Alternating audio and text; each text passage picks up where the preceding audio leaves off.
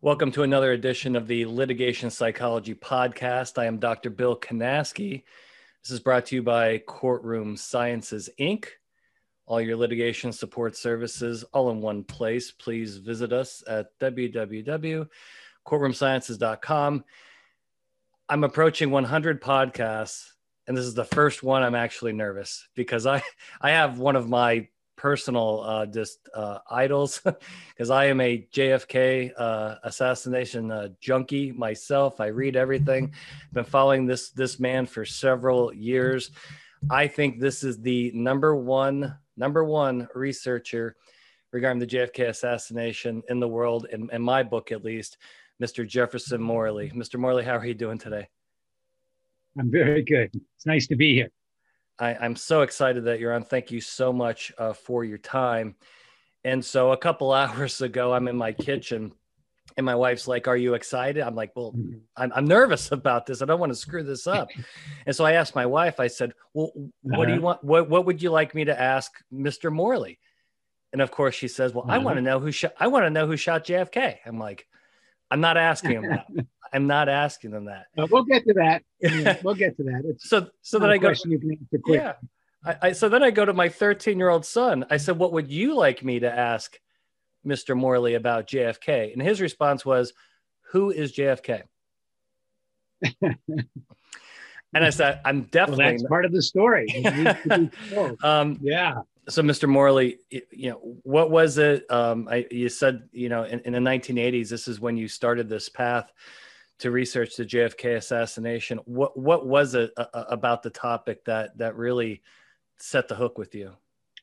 Well, at first it was this kind of cultural phenomenon of the assassination. And I was especially interested in books and fiction about the assassination, movies that had assassination themes. A lot of movies in the 1970s, like Taxi Driver and The Parallax View and Nashville, they all have an assassination theme. So people were picking up and thinking about, what was the JFK assassination about? And I was really interested in that as a kind of cultural phenomenon. As a reporter, I didn't really see like I could do anything with it. I didn't have any original sources or anything. I felt like that wasn't really part of it. It wasn't until 1992 that began to change. And that was the second phase of my interest when Oliver Stone put out his movie JFK, which was, this big screen epic kind of conspiratorial story, a Hollywood A-list actors, lots of talent, very interesting screenplay, very compelling piece of cinema, even if you didn't agree with it. And it created this huge explosion in Washington. I had just started at the Washington Post in 1992 as an assistant editor. And, the newsroom was really debating this, and Stone was denounced furiously. And it was like a live political issue, even though it was 30 years old. And I thought that was really interesting. And that kind of revived my interest in it. And then Congress, in response to the movie and the success of the movie, which was really an indictment of the US government saying, there was some kind of conspiracy that killed the president, that Kennedy wasn't killed by one man alone for no reason, which is the official theory, right? Stone was saying, no, there was a policy, there was a policy conspiracy to defeat the liberal president and to defeat his policy. And so that was still a live issue, a very live issue. How do we understand this key event in history? So in response to Stone's movie, Stone took a hell of a beating. And I'll say this at the top of the story. Oliver Stone is a friend of mine, and I think he's a good guy. I mean, you might not like him, but he is super smart and he makes good movies. Yeah. And he really did something great in JFK. Not only is it a great piece of cinema, but at the end he said, if you want to do something about this, most of the JFK assassination records by the US government are still secret 30 years later. So write to your congressman and ask them to release these records. And while Stone did take a beating, and people said, oh, he made up this and he made up that. Well, yeah, he did make up stuff. It's a Hollywood picture. It's not a documentary. That happens in any picture. Did he know what he was talking about? Yeah. Did he make stuff up? Not much. I mean, he had startling things to say, but they were all based in the startling facts of the president of the United States was shot dead in broad daylight. and no one was ever brought to justice for the crime. And Stone kind of took that and he pushed that out on the world, and he said, no, there's another way to think about it. So Congress passes this law. They get in, and why the hell are all the JFK records still secret? And so Congress is shamed into doing the right thing. And so they passed a pretty good law, the JFK Records Act of 1992, a strong open government law, which basically said all government agencies have to release all of their JFK records.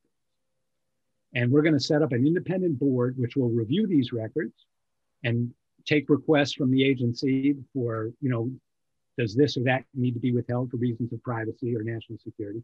But we're going to basically make everything public. And they took the decision about those records out of the hands of the agency. So the final say about a CIA document or an FBI document, that was put in the hands of this independent board. It was not in the hands of the agency. And that's very unusual in the US government. Usually the agency has the final say. And so all these records began to come into the public domain. And that's when I got interested as an investigative reporter, because there were going to be new records that nobody had ever seen, right? So there was something new to report. There would be something new to report on. And so as the government, CIA, FBI, other government agencies began to comply with the law in the 1990s, a lot of new records came on. And so I started reporting on what was in those records.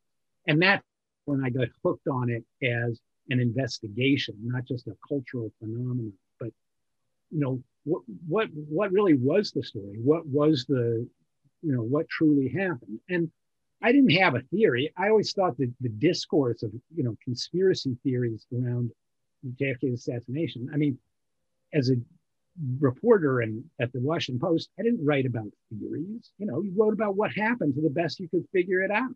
And so that was always my approach: was find new facts, put them in context and say what they mean. And I wasn't trying to solve the assassination. Why should I try and solve the assassination? Why should I develop a conspiracy theory? I'm not a lawyer. I don't know anything about conspiracy law. I'm not competent to write about that. I'm competent to write about the CIA and how it works and, talk to former CIA people. That was my strength. That's what I could bring to the story. And so that's really what I set out to do. And that's what I've been doing for, these 30 years that I've been reporting on the story. Yeah, and doing a fantastic job of it, Mr. Morley. Now, most of our audience members are trial attorneys. Mm-hmm. And one of the questions I had, making the huge assumption, this is a huge hypothetical question. Let's say Jack Ruby doesn't kill Lee Harvey Oswald, and Oswald actually goes to trial for the murder of JFK. Based on what we know, does he get convicted? Because there's a lot of loose ends there. Yeah, well, I mean, that's a great question. And one interesting thing is people have held mock trials of Oswald over the years, and they've always ended in a hung jury. Oswald has never been convicted outright, and I don't think he would have been, because the evidence is chain of evidence and the forensic evidence is very polluted. It's very compromised. A good trial attorney could attack that relentlessly. The individual pieces of evidence, the paraffin test, Oswald did not test positive for paraffin on his cheek. So according to the test, he hadn't recently fired a gun. The fact that the chief suspect is murdered is in fact a suspicious fact. Mm-hmm. There's no disputing that. And so, no, I don't think Oswald would have been convicted. That's one point. But a second point is the U.S. government never could have held that trial because so much top secret information, any defense attorney would have been bringing forward or asking questions about areas that are incredibly sensitive and secret, and were in 1963 and 1964. And, when I sued the CIA for JFK records, 55 years later, they were telling me this is too sensitive and we're not going to show it to you. Records from 1962 and 1963 concerning Cuban exiles who had contact with Lee Harvey Oswald. That's a JFK record under the JFK Records Act, quite clearly. And the government won't release them. So these were highly sensitive matters. And, to put Oswald on trial, I mean, it was impossible. And I believe that's why he was killed, because the people who understood that Oswald coming into trial was a great danger to the CIA and FBI itself. Remember, too, Oswald denied it. Yeah, he did. He was asked, did you shoot the president? He said, I didn't shoot anybody. I'm just a patsy. So maybe he was guilty, but the fact that he said that has to be explained and understood. And the official story, the Warren Commission, never even published the suspect's denial. That's how unfair the Warren report was. Yeah. They did not even, the man had denied the issue in public. He had denied the crime in public to a lot of people, and they would not even report that fact in the report. So the Warren Commission report has many flaws, and that's one of them. Yeah. It was not fair to the accused. We now know a whole bunch more about all the things that were withheld from the Warren Commission report. So, and then you have the denial of the suspect himself. Oswald tells the press conference the day after the assassination, I didn't shoot anybody. I'm just a patsy. He says it on TV. It's captured on TV. And in the Warren report, they don't even quote that he didn't take responsibility for the crime. And the Warren Commission report, the assassin has no motive. They could never establish any motive why Oswald, a leftist, a man who admired Kennedy for his stand on civil rights, why he would shoot the president and then deny it. I mean, it seems more likely if you pursue, okay, let's say his denial is accurate, then how do we explain it? And then, then you're into uncharted territory that the government in 1963 simply wasn't willing to go there. And I think the reason is because any serious investigation of Oswald would have led to his connections and his visibility to senior CIA officers, psychological warfare and counterintelligence officers associated with the Cuba operation. So that's kind of, to me, that's sort of what we know now that we didn't know then. Yeah, because they certainly pushed the lone nut theory pretty hard. But I think we know now this was no lone nut. This was a well-connected individual hanging around with some pretty nefarious characters, correct? Yeah. I mean, Oswald is a remarkable character in that he defects to the Soviet Union under curious circumstances. A high school dropout, Marine Corps dropout, decides to move to the Soviet Union, and he goes to literally the only place in the world where he could quickly get a visa to travel to the Soviet Union, and that's Helsinki. So how did Oswald know to go to Helsinki?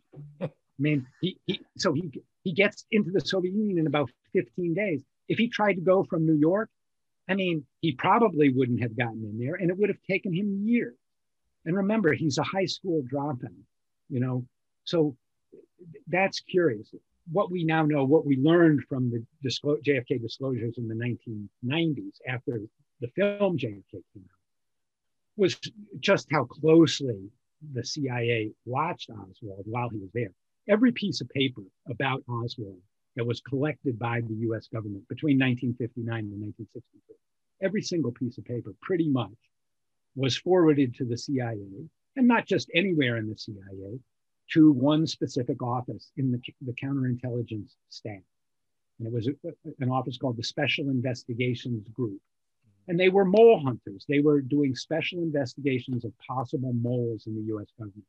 And it's safe to say now that that was the first intelligence use that Lee Harvey Oswald was put to. He was used somehow.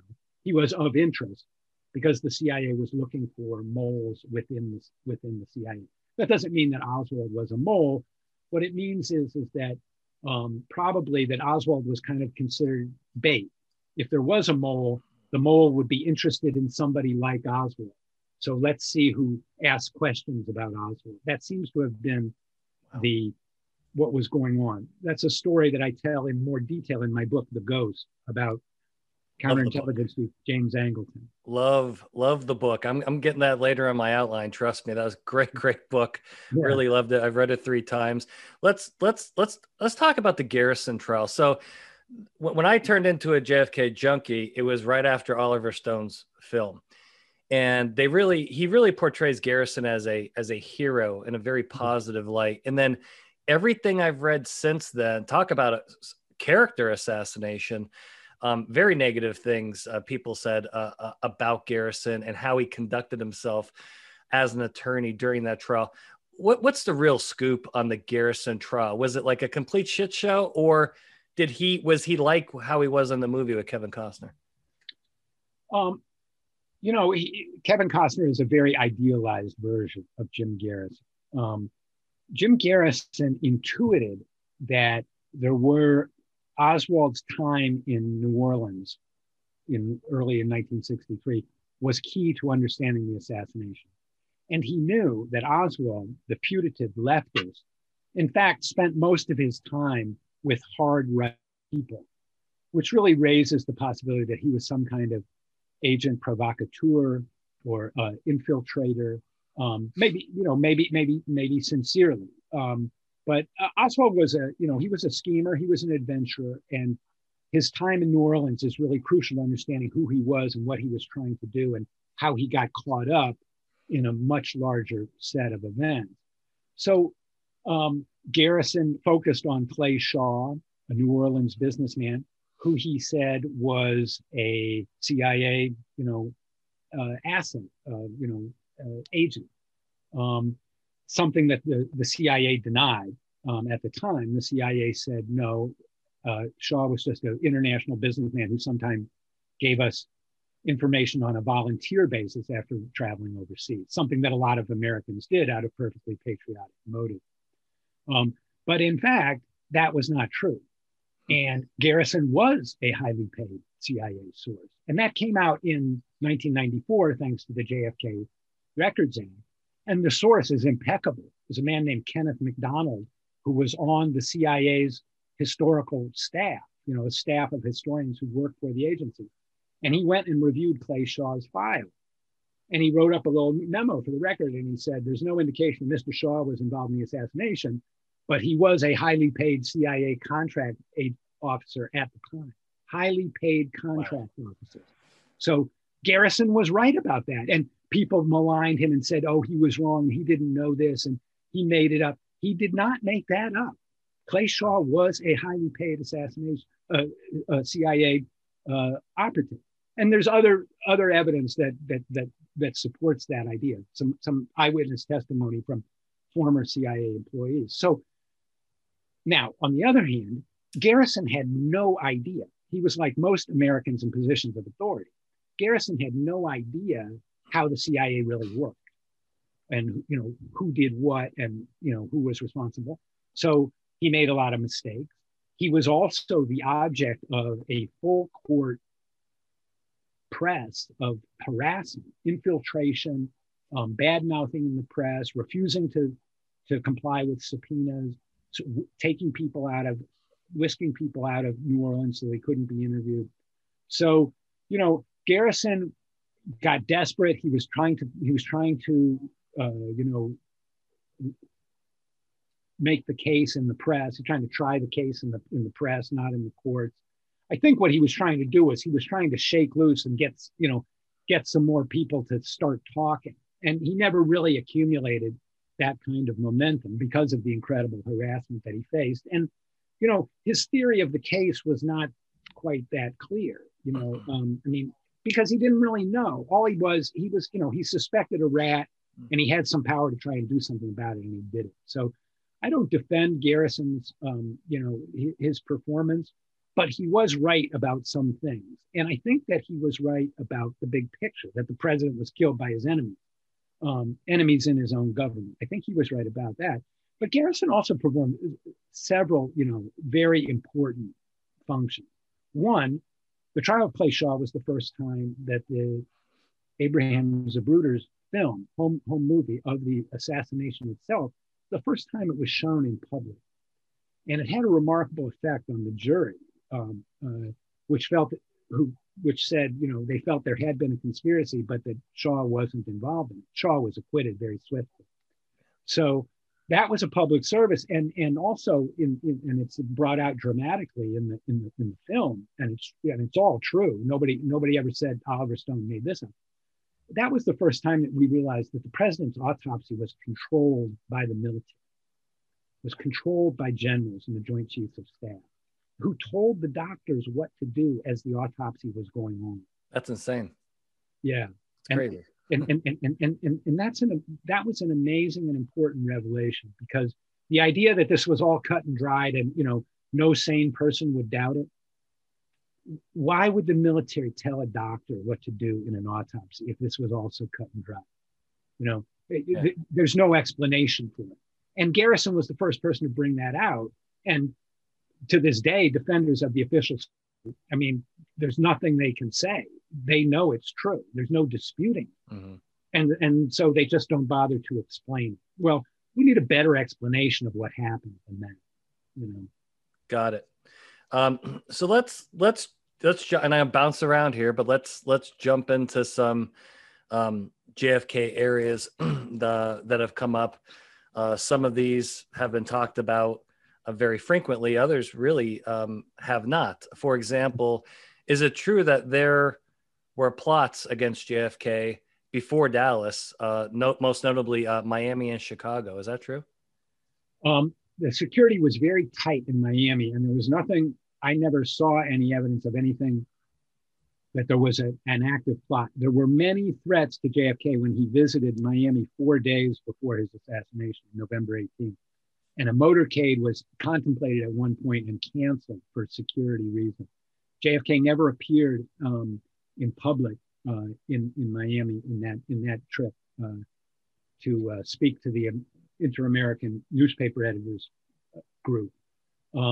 But there was a very serious plot in Chicago on November 1st when President Kennedy was going to attend a football game and have a motorcade through the city. And,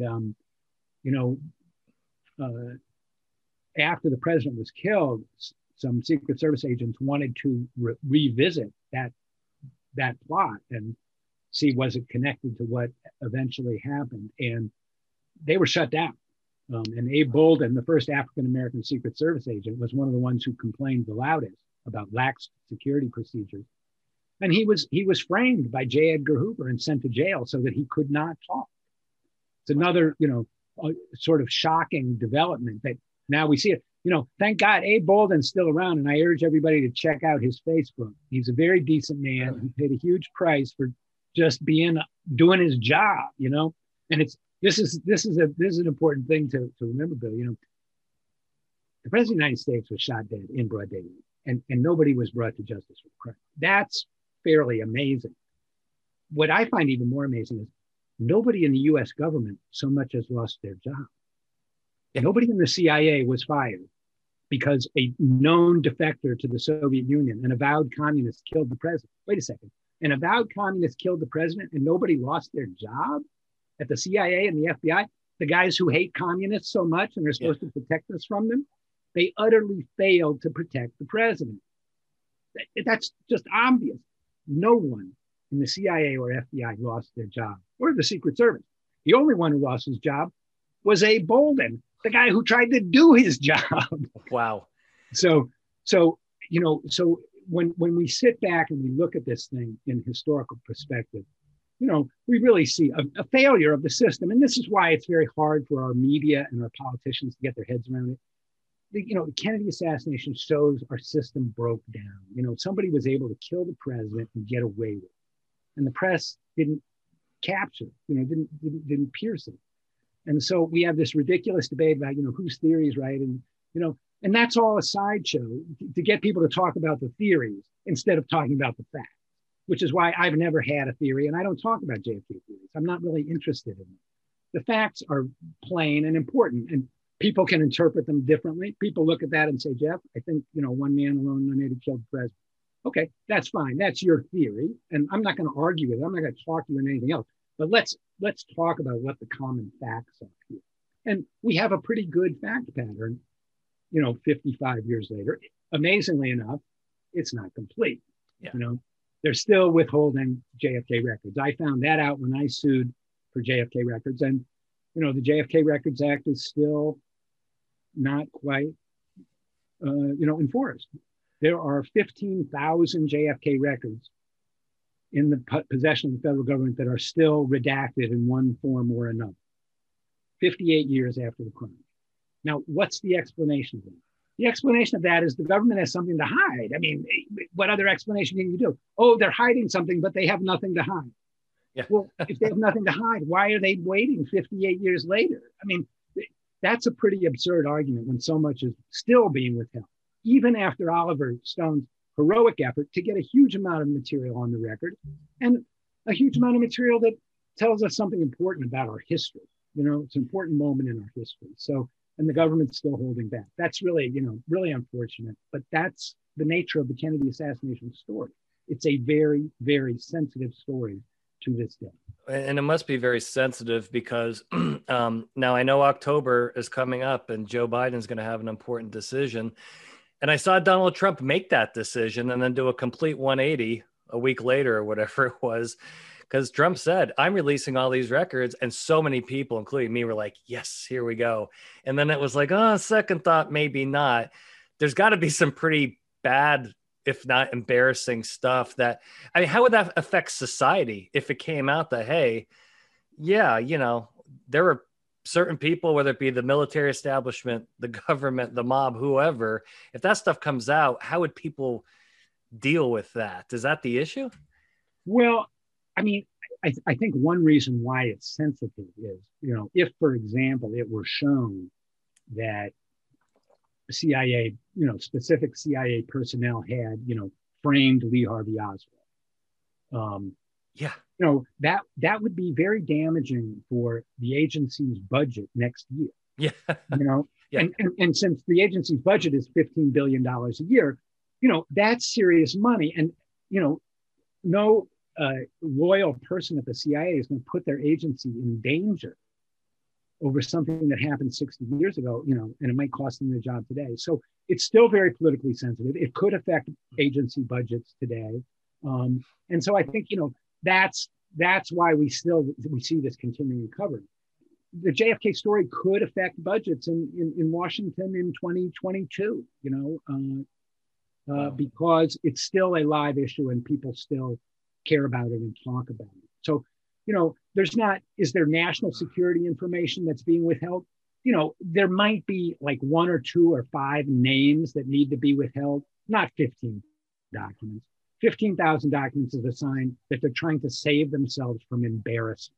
Yeah.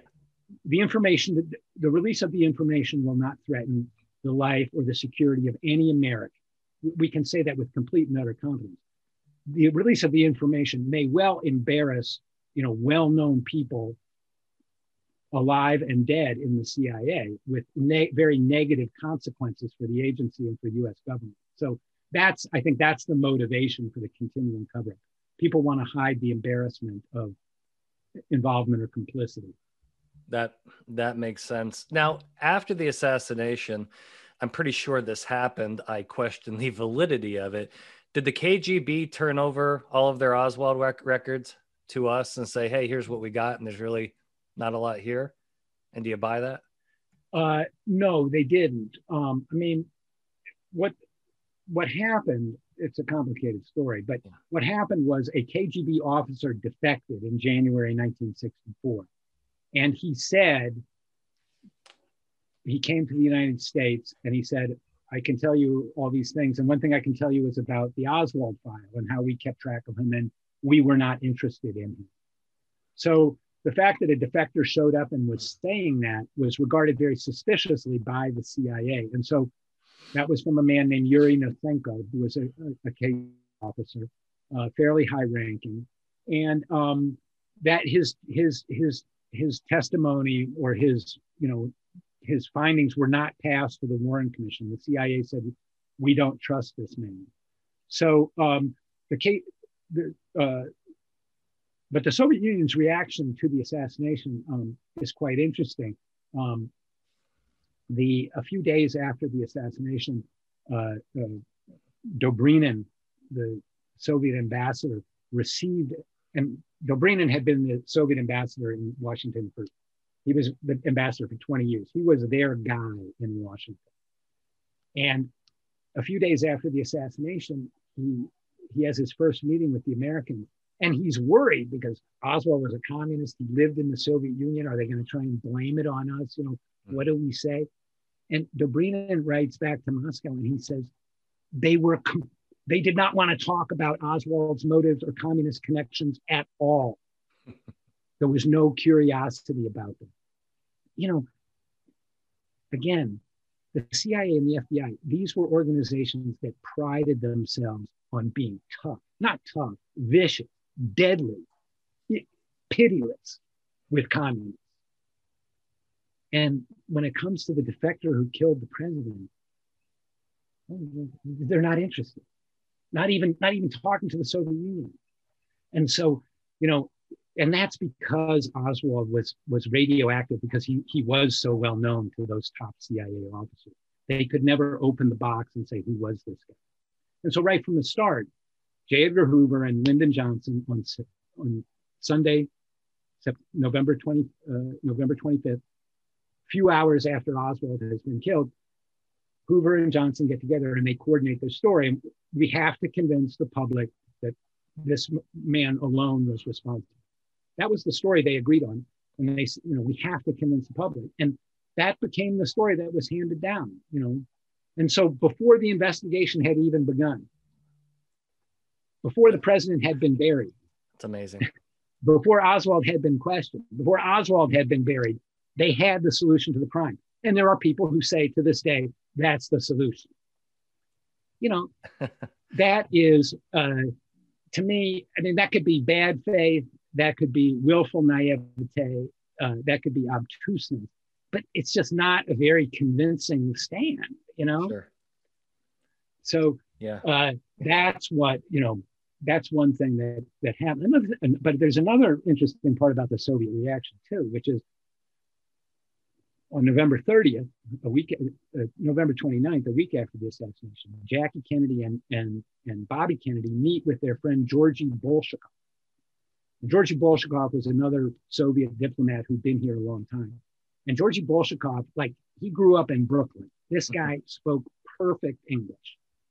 He was comfortable with Americans. He was a hardcore communist, no doubt about it. But the Kennedys trusted him. He'd been a back channel during the missile crisis. Yep. You want to convey a sensitive message. You don't want it to get out. Georgy Bolshakov was the guy. So Bobby and Jackie call Georgy. They call in a friend of theirs, William Walton, who was a friend of Jackie. He was a painter. And he was going to Moscow for a cultural exchange visit, which had been previously planned. And they took aside, Jackie and Bobby took aside William Walton, and they said, we want you to convey this message to Bolshakov, who's in Moscow. And he'll take it to the Kremlin. He'll take it to the top Soviet leadership. And the message is this: despite the efforts to link Oswald to the communist world, we do not blame you. We believe the president was the victim of a major domestic conspiracy. Bobby Kennedy said he was going to run for office, maybe for governor of Massachusetts, and then he'd run for the presidency. And the message for Bolshakov and for the Kremlin was, when I regain the presidency, I will resume my brother's policies of détente with the Soviet Union, of trying to make peace, of trying to wind down the Cold War. We're not going to destroy each other. We're going to figure out how to get along. And that was Bobby's message. But their premise was that JFK had been killed by his enemies within the United States, not by foreign powers, not by communists, not by Oswald. And so that was the message that the Soviet Union got from at the highest level very soon after that. Yeah. So later in the 1990s, the JFK Review Board asked the Soviet Union for its Oswald records, and they had a bunch of records that they had never made public, but it was one of those times of kind of rocky relations, and they were ready to do it, and then they changed their mind, and so we never saw. There was a big stack of their surveillance of Oswald while he was in the Soviet Union. So, we missed out some of the historical record there. Oh, well, that's terrible. Great stuff, Mr. Morley.